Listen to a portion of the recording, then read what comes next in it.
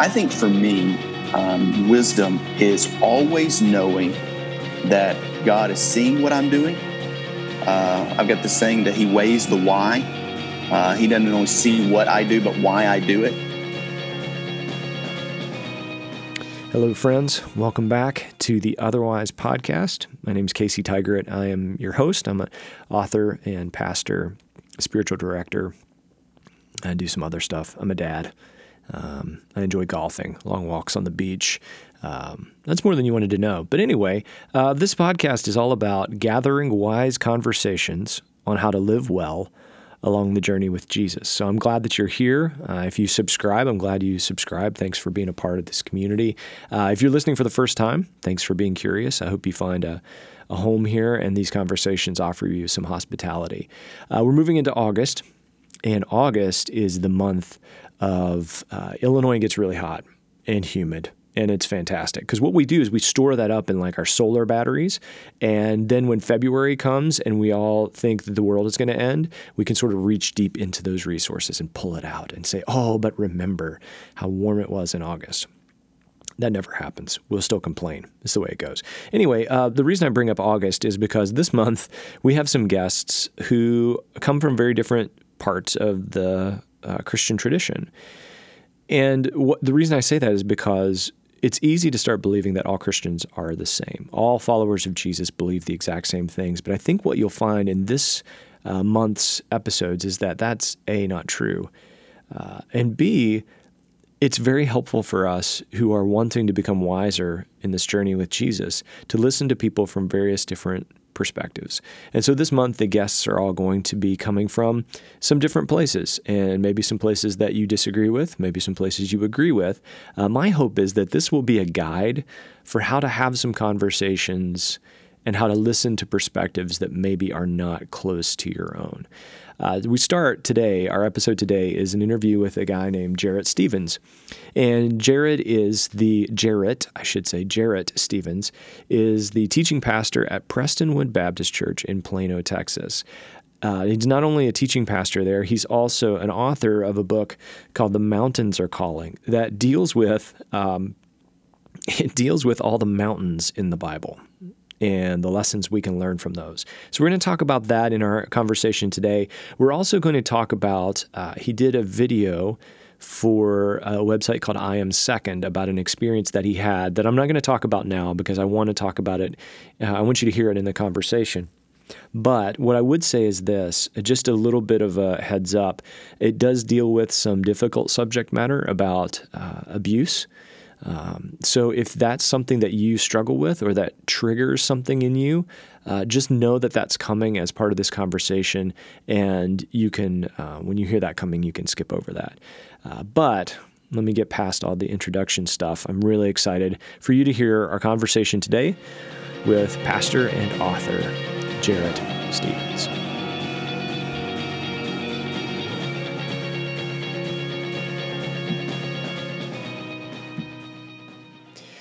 Jarrett, man, taking time out of vacation to talk with us on the Otherwise podcast. Thanks for doing that. Hey, you bet. When you've got my side of the family here and there's like 12 kids in a little house together, I'll take a break anytime you want me to. So if we need to do this again later this afternoon, just call. So everybody's got their, I think every human being has like a vacation repertoire that they do, that they say, okay, this counts for me. So for you, like, what's a good vacation day look like? A good vacation day for me is getting up early. I did it this morning. Get up early and get a cup of coffee. There's nothing better. I mean this. I look forward to the early mornings with a coffee, my time alone with the Lord, open Bible, journal. I'm big into that. And then I want to go run. And I probably try to run 4 or 5 days a week and get in a good run. And then I'm back to the house around, 8:30, 9 o'clock, and the day starts. And so whether that's with breakfast and just hanging out with the family, and then, in this case, we're here at the beach. So we're going to hit the beach. They're probably already there right now. And so I'll be joining them up as soon as we're done here. and just relaxing, man. I don't do anything on vacation. I'm not one of those guys who wants to go shopping or, go into the town and look at everything. I want to chill. I want to do nothing, only do what I want to do. A good book, to read, to nap. Oh my gosh, I want to nap. I want to sleep, and I want to eat. And so that's a good vacation day for me. If I can do that, man, that's victory. You find, I think everybody gets to the point where they find, it's because I know there are going to be people who listen to this and go, man, that doesn't sound like vacation to me at all. Mm-hmm. But it's understanding your own. Yeah, this is the kind of thing folks, right? Yeah. I don't want to get up early. I'm going to sleep until absolutely necessary that I get up. So you ended up. I want to get up because I know I want to get up because I know I'm napping. I'm going to take at least 2 or 3 naps today. So I'm up. I want to be able to sleep this afternoon. You're prepared. You find yourself preparing ahead of time. I'm just preloading for these naps, man. They're coming. Right. That's right. Yep. So you are on vacation from a role that you have been doing for quite some time now as teaching pastor at Prestonwood Baptist. How long have you been in that role now? Well, I've been in the teaching pastor role for right at 9 or 10 years. I came on as an intern back in 2000. So I graduated from my undergrad from Small Baptist School in Arkansas, came over to Dallas as an intern. And I was 22 and single, and they put me with an intern to young marrieds. And I thought, what am I doing here? I'm not married. I have no idea. And God was just so good to put people around me, and the church trained me and loved me. And I started teaching a young singles Bible study class. And about 6 months into my internship, the young singles pastor came to me and said, "Hey, we've got an opening. Would you come and be the associate here?" And anything sounded better than intern. So yeah, I'll be the associate. And so I came into that role. And then 6 months after that, the singles pastor left. And it left that 18 to 32 age range open in our church. So I'm looking around thinking, who's going to be my new boss? And they came to me and they said, "Jarrett, we want you to run with it." So I was a young singles and college pastor for about 9 years, and then moved into this teaching pastor role and been doing that the last 9. So 18 years total. It's interesting because the whole point of the podcast is about wisdom. And what I find is that a lot of wisdom is just about reps. It's about, so even down to like a vacation day, it takes you some time to figure out what are the components that fit together that give life back to my soul, back to my body. Serving in a teaching pastor role, it takes, 9 or 10 years. You're finding this rhythm to it. So as we talk about that, I always try to introduce the conversation by saying, if you had to define for yourself or for your ministry, if you had to define wisdom or begin to define wisdom, where would you start with that kind of definition? This is fresh on my mind just because we just preached a sermon on it. And obviously the Proverbs say the fear of the Lord is the beginning of wisdom. And for me, I talked about the fact, you read this in the Proverbs over and over and over, that, and you see it in the Psalms as well, and I can't tell you how many markings are in my scripture that says God sees, God hears, God knows. So you look at the scriptures that he sits enthroned on the heavens and observe. He's looking at the children of mankind. And so I think for me, wisdom is always knowing that God is seeing what I'm doing. I've got the saying that he weighs the why. He doesn't only see what I do, but why I do it. And so this whole idea of God seeing, God knowing, God hearing everything, that fuels in me a fear of God, which ultimately leads to wisdom, I hope, in the decisions and the choices I make and the relationships that I choose to be a part in. And so that's how I would define it, is just a realization and awareness that God knows everything, sees everything, hears everything, and he is ever present right there. And so that's how I would probably describe it in my own life, the way I think about it.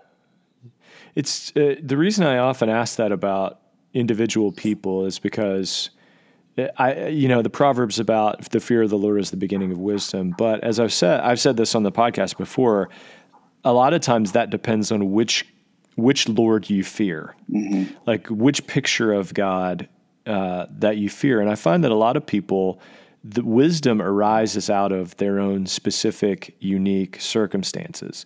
So you and I have, wisdom that has come just because we've had different experiences. So how do you bring that together? How do you bring that together in light of your own story? How do you envision God in a way that the beginning of wisdom is fearing the Lord, but it's also a picture of God that you've picked up through, growing up and ministry and relationships and. Sure. It's a good question. I grew up in the church. That's my testimony. And I was one of those kids that never minded going to church. My dad was my RA leader. And, back in the day, that was the Southern Baptist, kind of the Awanas of the day, for those listening that may not be familiar with the Royal Ambassador program. But just life lessons through church.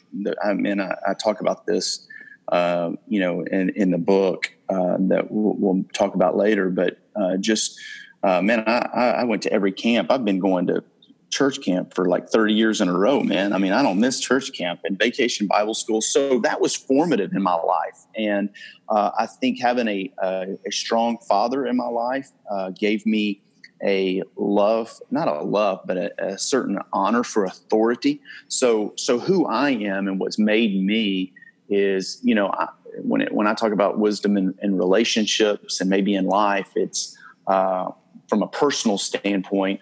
I've never, I don't know. I think there's this idea of being under authority, just because I've always had a strong dad in my life. The pastor that I serve under now, Dr. Jack Graham, very strong, authoritative figure. And so I've always had kind of a covering in my life. And for me, I've never regretted that or tried to kick against that. I've always embraced it, and it's worked out for me. So I think that's kind of, when you talk about informing your view of God, I kind of see the Lord as, a covering, my authority, what he says, that's what I'm going with. And so I hope that answers your question. That's kind of how I view it. So that brings up a whole host of things. And you talk about the book has been the book that's called The Mountains Are Calling. And you dive into talking about the mountains that you find in Scripture and how, camp, you brought up camp. I did camp when I was a kid too. And that people always talk about the mountaintop experiences. Sure. You go to camp and you're on this high and you're like, I'm going to go home and change my high school for Jesus. And about 2 days pass and you feel either discouraged or like you lose the buzz a little bit. Yeah, and back in the day, you burned all your good music, right? So now you don't even have your good music to listen to anymore. You're looking around at the charred ashes of your CDs gone. I'm even dating it now, like CDs. My gosh. I know, right? All right. I don't know what you do now with digital music. How do you make a statement of faith? I don't know. I guess you delete your iTunes account. I don't know. But it is interesting because the mountaintop experiences also indicate valleys. Mm-hmm. To have a mountain, there must be a valley. Yeah. And it's the constant tension throughout the Bible of, for every Exodus, there's a wilderness. For every mountaintop, there's a valley. And so the book is not only informed by the mountaintop experiences, but also by the valley experiences. That's right. You shared a while back a pretty profound video on a website called I Am Second about an experience that you had. And I wondered if you would talk about that valley as a way of framing, especially discussion about wisdom, because you can't come out of a situation like you experienced without gaining some wisdom about life and the world, and especially about culture. So sure. Could you talk through that a little bit? Absolutely. And this is something that in writing the book, I wasn't really expecting to even get into. But, when we talk about these mountaintop moments, and every Christian has them, and I talk about it in the book, where the presence of God seems palatable, your sense of proximity to him is you feel closer to him than you've ever been before. Your intimacy is there. And, just in reading the scriptures, Psalm 34, verses 17, 18, the Lord is near to the brokenhearted, and he saves those who are contrite in spirit. And so if you ask, I guarantee you 9 out of 10 Christians ask, when are you closest to the Lord? When they look at that, I would be willing to suggest that 9 out of 10 are not going to say it was a mountaintop moment. 9 out of 10 is going to say it's in a valley. They were at a low point in life, and God came in and they sensed a nearness to him unlike ever before. And so when I talk about these mountaintop moments, yes, we have them as Christians, but if you look at your life, when you go through these valley moments, if you will, if you look back at them, if we're talking about the nearness of God being a mountaintop moment, sometimes even the valleys can be mountaintop moments as you look back at them. They're dry at the time and they're wilderness at the time, no doubt about it. But the nearness of God, he's near to the brokenhearted. Save those who are contrite in spirit. Mountaintop moments, man, as you look back at them, golly, they can be some of the lowest times in your life. This is exhibited in the life of Jesus. Again, one of the chapters I was not intending to write, but one of the mountain scenes we have in the Bible is the Garden of Gethsemane, where Jesus is at his low point in life, says, not my will, but yours be done. And he's about to be abandoned by the disciples whom he loves. Everyone that's close to him. He's about to be arrested and then ultimately taken to his death. Well, that wasn't a mountaintop moment for Jesus necessarily, but I just find it so interesting that the Bible places the Garden of Gethsemane, where he was crushed like an olive press. I find it so interesting that the Garden of Gethsemane is on a mountain, and the Mount of Olives. And so that being said, my kind of breaking moment or valley moment, I write about this in the book I believe it's chapter 3, the Mount Carmel experience. When I'm talking about Elijah, I talk about a time of brokenness in my own life. And you referred to it in the I Am Second video, where as a child, ages 8 to 12, I was sexually abused by my Little League baseball coach and never told a soul.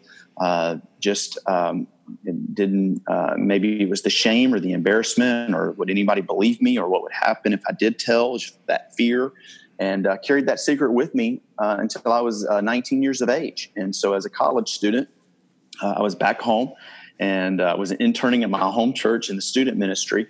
And Casey, I remember it like it was yesterday, man. I wasn't even there. I can say this, from the ages of 8 to 12 being abused, and from 12 to 19, I don't think a day went by where I didn't think about what that coach had done to me. Not one day. I don't think a day went by. And so I remember very vividly driving into work that day as a 19-year-old college student, interning that summer, and on a 2-lane road in my hometown. And as I was driving down the road, there was a truck coming the other way. And I noticed it as my coach's truck. I just, I knew it. It was I grew up in a relatively small town in North Louisiana. And so as the car's coming, I see my coach in the car, and he's got 2 kids in the car. And I knew right then what was going on. And it's just the Spirit of God, just his conviction, just said, Jarrett, what if you came back and pastored your home church, or, this continues to happen. You know what's going on, and you didn't say anything. And the Spirit of God was just on my heart. I've got to say something. And so through that process, and we can talk about that if you'd like, I ended up, my deal with the Lord was, okay, I'm going to come forward and I'm going to tell somebody. And I ended up telling one of my student pastors who was very involved in my life. And I knew this was bigger than me. And so I said, I didn't know what I was doing. 19 years old. Are you kidding me?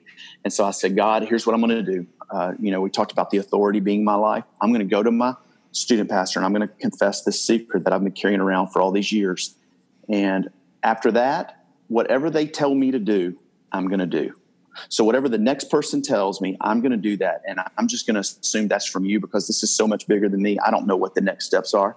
And so that's what happened. And I write about it in chapter 3, Casey, just because of the Mount Carmel experience. Elijah, before he called down fire on Mount Carmel, the Bible says that he had to go to a place called Jarrett, which in the Hebrew means to be cut down. And so he went to Jarrett to be cut down. And then before he goes to the mountain, God doesn't take him away from Jarrett and take him to the mountaintop. He takes him to a place called Zarephath, which means to smelt or to melt. And then after being cut down and smelted and melted, then he gets to call fire down on the mountain.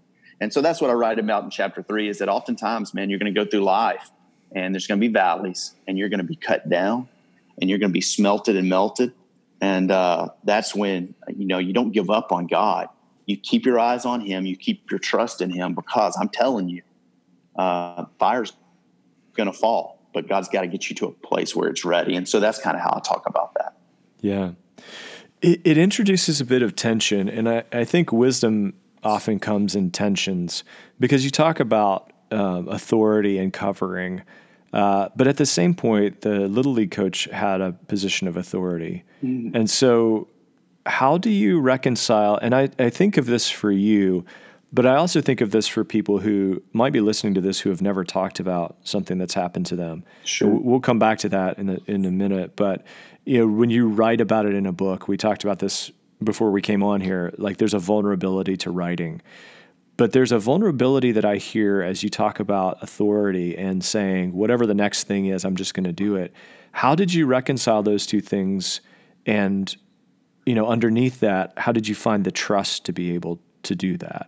Well, I don't know that I did reconcile it until I was 19, right? I mean, as an 11, 12-year-old boy being abused, man, I was just confused and didn't know what to do. And so, what will I do? I'll just keep silent and act like it never happened. And so, I don't know that I reconciled him being an authority in my life. I was probably a little scared of him. And then what do? You go to in my 12-year-old mind, Casey, here's what I was thinking. If I go to my dad and tell him what happened, man, my dad's going to kill him.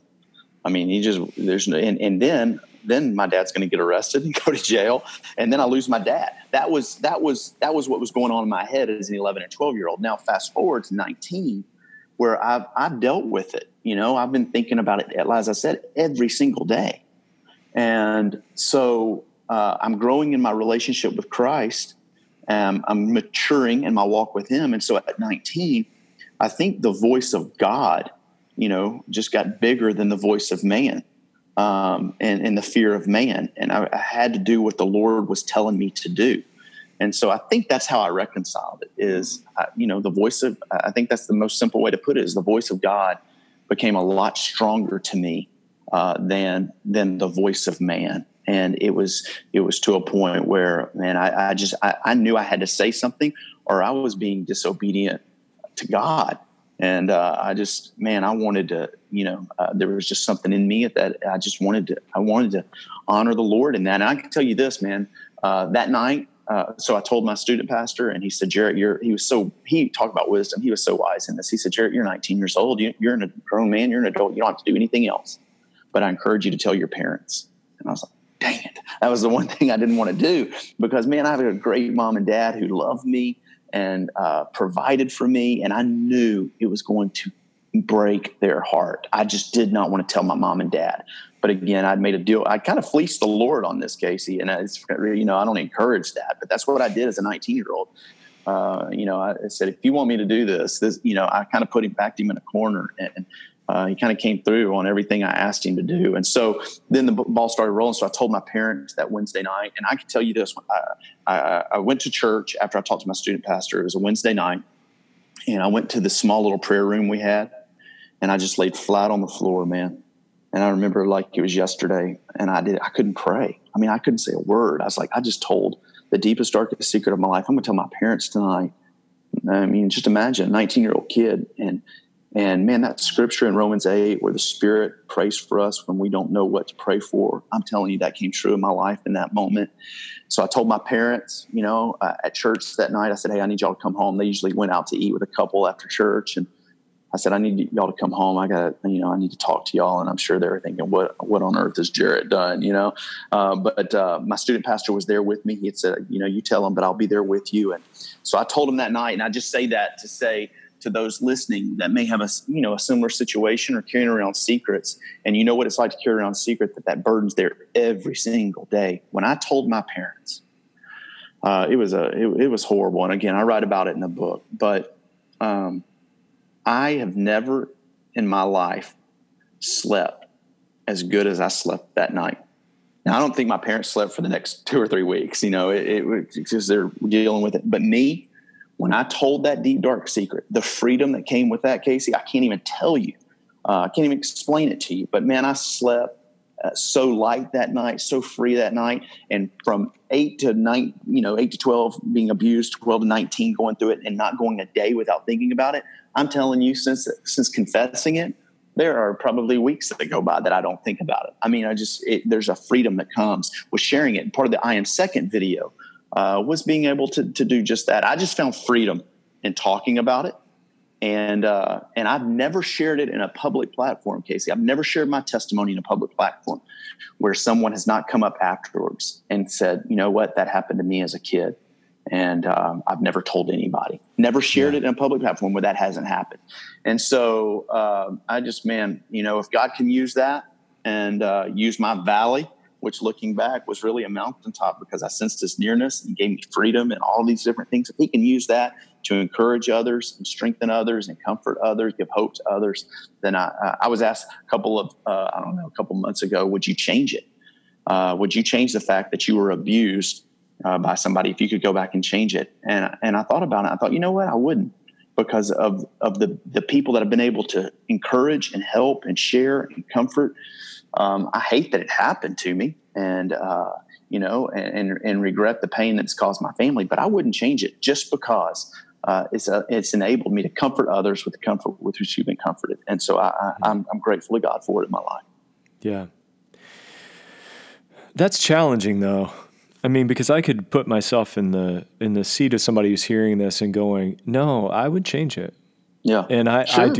I do feel closer to God, but I would find another way to feel closer to God. Yeah. So the interesting thing, I don't argue against that. I would say absolutely, I welcome that, and I will say this: being sexually abused, there are different. I don't know what the best word to say is, maybe levels of sexual abuse, if you will. And so there are some that have been abused way worse, maybe, if there is such a thing, than I was abused. And so I can understand that and would totally say, absolutely, if you could change it, absolutely change it. So I get that. Well, and it also the experience of being a male who's been sexually abused versus being a female. Sure. We're having so there's a delicate cultural conversation now that you've gone through all of this, and the book, you're giving some help to people and you're giving the story to people.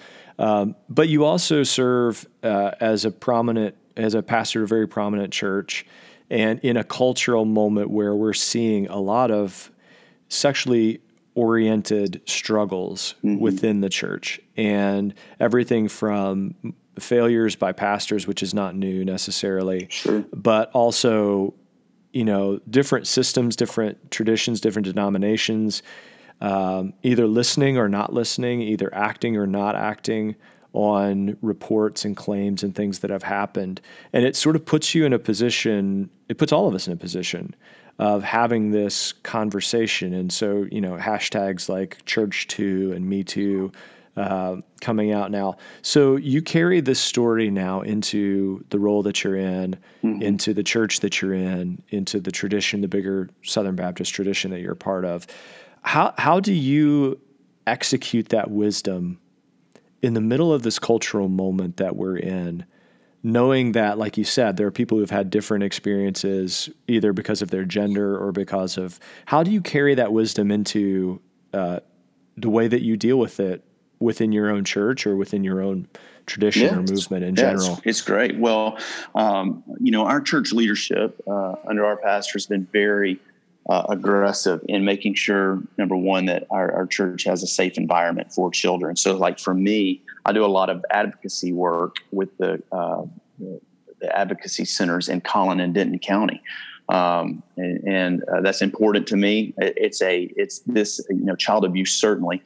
I think the last statistics I read is like, and I could be wrong, something like 1 out of 3 girls sexually abused, 1 out of 6 boys, something like that. I mean, it's just crazy and it's just, I'm telling you, Casey, it breaks my heart because it's so, the world is so broken, it's so broken in regards to this, especially this sex craze that we see going on. And I'm glad for the Me Too and Church2 movement. I think anybody that has abused children or taken advantage of women should be found out in that regard. I mean, Jesus said, whatever you do in secret will be shouted from the rooftops. And so, you see a lot of people that are reaping some pretty bad decisions of what they've sown.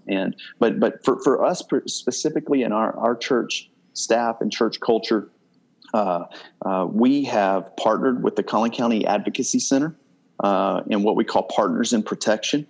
And so what we've wanted to do as a church is say, we can't stop abuse. It's happening, and we live in a fallen world. It's going to happen.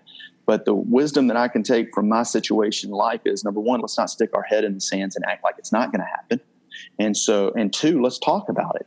And, advocacy centers, number one, they're great for us. What we see in our church is they're great neighbors. Now, they're funded by the state and stuff like that. So we can't be involved in the sense of making them an official, partner. That, the laws and tax, that they have to stay away from us more than in anything. But they give these kids in our county care, medical care, psychological care.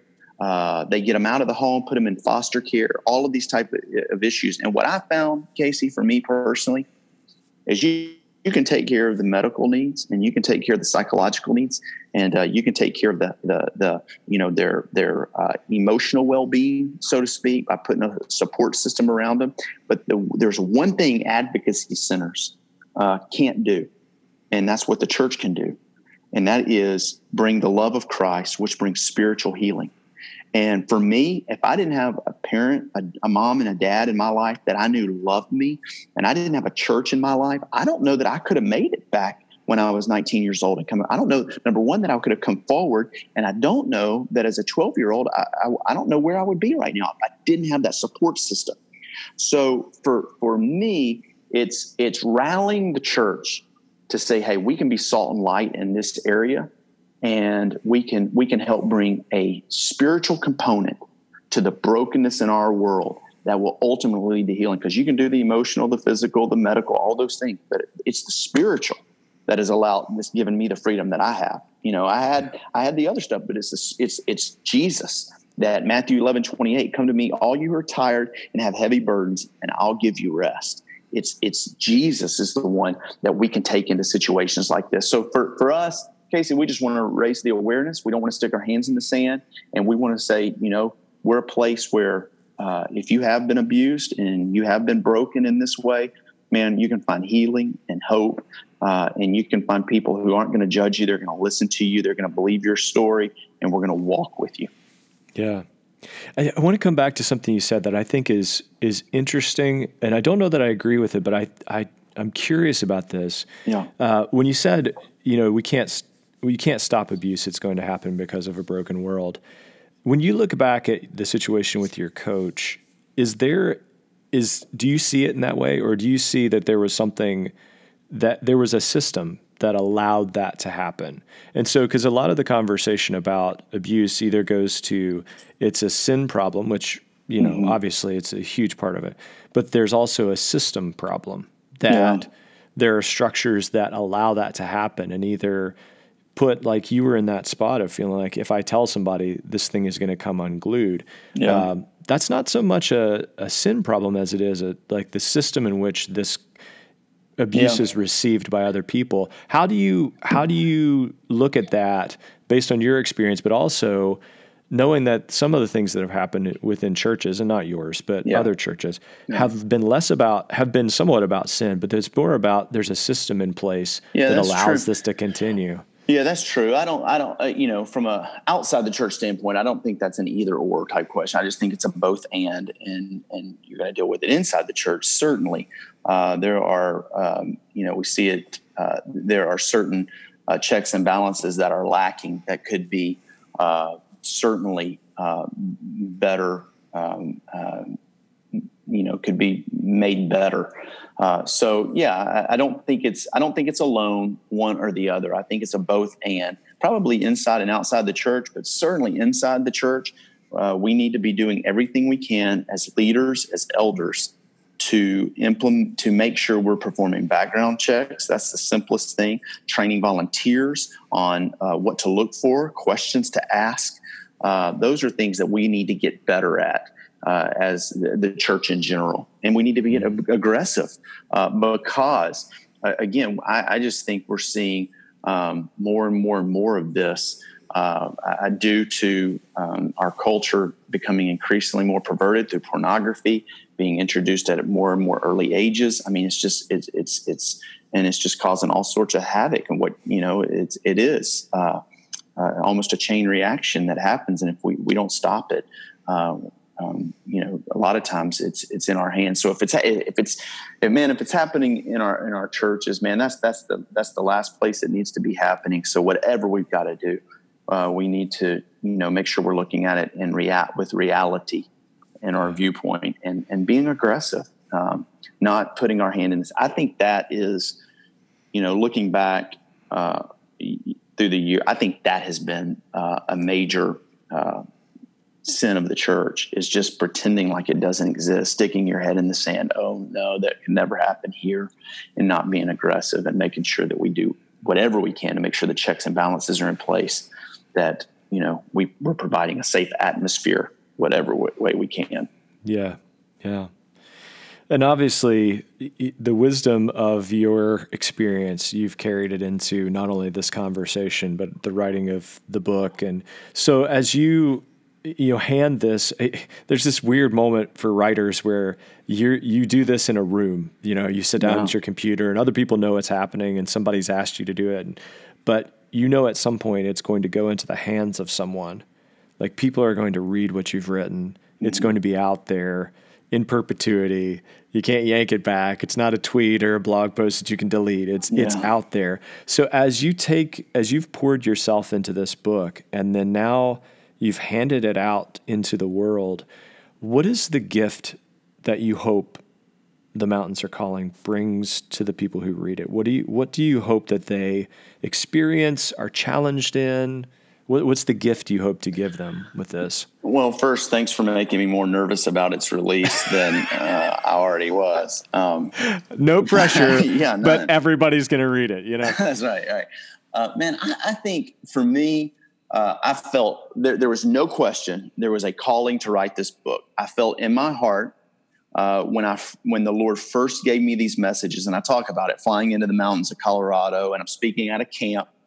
And, I was just going to do what every camp speaker does. Let's call a spade, right? They bring old warm-up sermons and they change the illustrations and they preach what they preached before. No, don't tell the secrets. That's exactly what happens. Let me tell you. Don't tell the trade secrets. And so, man, but the Spirit of God was wearing me out on that plane, man. And he was like, don't bring these old warmed over sermons, man. Bring something fresh. And I was like, man, I land here in like an hour, bring something fresh. And so I started thinking about camp through my years, and it was always a mountaintop experience, man. And matter of fact, I was just in the mountains of Colorado a couple of weeks ago from the time we were recording this. And I went by one of my old church camps that our church went by, and it was in the mountains. And I made my wife and family drive by there and take a picture. And they're like, "Dad, you're crazy. What are you doing?" But this was a moment for me. I met God on this mountain. And so as I started thinking about that, that's when the Spirit of God just said, "Jarrett, why don't you look at the mountaintop moments in Scripture and see what I did on mountains?" And it just unfolded, Casey, before my. I don't know why I'd never heard it. I'd never noticed it. I've been to Israel now a couple of times, and of course the mountainous terrain there is just the landscape. But God did some amazing things on mountains, from Mount Sinai to Mount Moriah to Mount Carmel. All these amazing moments, whether it was calling Moses or calling Abraham to sacrifice Isaac, or Elijah in the battle of the gods, and then Jesus in the New Testament. His life, you look at his life, it's unbelievable. He starts out his ministry preaching his first and the longest recorded sermon we have in history. It's not in the temple at Jerusalem. It's not in a synagogue. It's on the side of a mountain in Galilee. He breaks away. Oftentimes in the Scriptures, you see it And the Bible says he'd go to the mountain and he would pray, a desolate mountain, and pray. You have his transfiguration, who he was on the inside, being manifest on the outside for the very first time on a mountain. You have his crucifixion on a mountain. As I mentioned earlier, him in the Garden of Gethsemane on the Mount of Olives. He gives the Great Commission from an unnamed mountain in Galilee. He ascends from the Mount of Olives. He promises to return to the Mount of Olives. I mean, mountains play a major role.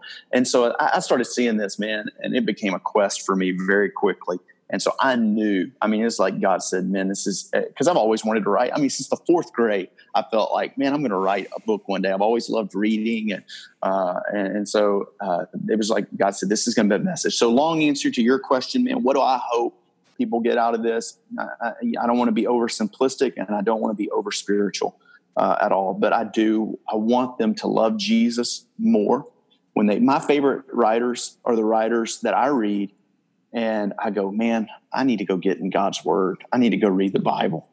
Tozer is that for me, A.W. Tozer. I read Tozer, and he makes me love Jesus more.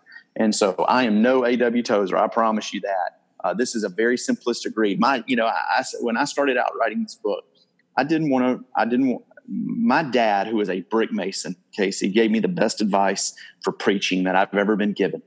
And he said, Jarrett, put it on a shelf where everybody can get it. And that was the best advice for preaching I've ever been given. Don't put it way up top where just the ivory tower theologues can get it. And don't put it way down low, where it's just so elementary that it doesn't maybe engage the ivory tower theologue. Put it where everybody can get it. And so that was my goal in writing the book. I wanted to read a book that my dad, a brick mason, for 40 years would read and come back to. How many books have we started and not finished, right? A lot. I got a lot by my bedside that I've started and never finished. And so I just wanted it to be a simple read, but a read that when people got through, they were loving Jesus more than when they started it, and it made them want to get in the Bible and get a little bit closer to the Lord. That's my goal. And so I don't know. The gift of the book is just it's personal stories. I try to be personal in there. I try to be open and transparent and vulnerable, like we talked about earlier, sharing some things that have happened to me in my life, while at the same time just giving a truth from Scripture. And maybe people recall their own mountaintop moments with the Lord and grow closer to it. Yeah. Man, thank you for taking time out of vacation to talk. This has been a good conversation. Bet. Well, thanks for the vulnerability in your story too. I do believe that's something people need to hear, that if for nothing else, to know that they aren't alone in that kind of thing. Absolutely. And Casey, thanks for having me. And man, I appreciate what you're doing. And thanks for helping get the message of the book out there. And for any of those listening, I'm a pastor at heart. And so, if there is anybody listening who wants to talk about that abuse situation or wants to open up, man, you can reach me at the church. My information's on there. And I'd be more than happy to walk with anyone through that, answer any questions. And again, Casey, thanks for what you're doing and for having me on today. You're welcome, man. You're welcome.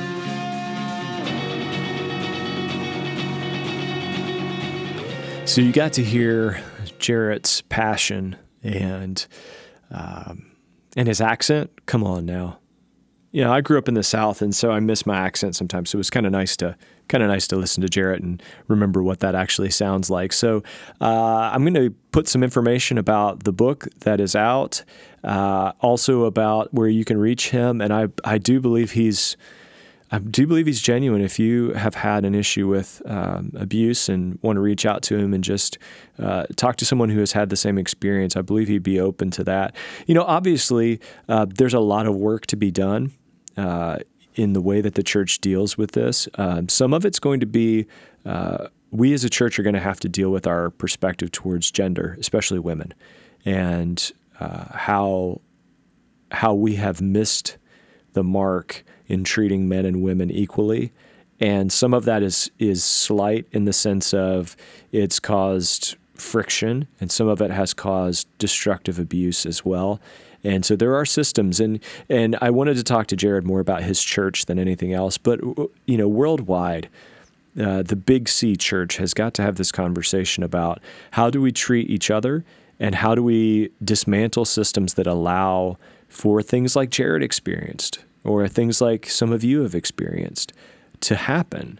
And how do we get past the place of saying, well, it's not, like he said, no, it's not, that'll never happen here. That's not really a problem. How do we admit to it and confess it and then begin to dismantle those systems that keep it in place? It's a tough episode, but a good one and a helpful one. And so thanks for listening. If you haven't subscribed yet, I hope maybe the power of this conversation will say, hey, you need to subscribe to this. Episodes coming out every week, hopefully, except for a couple weeks ago. That was a mess. Anyway, if you subscribe on iTunes or Google Play, or if you want to stream it on the website, caseytigert.com, all that information is in the notes of the show here. So until next time, guys, thanks for listening. Be well, live wisely. Peace.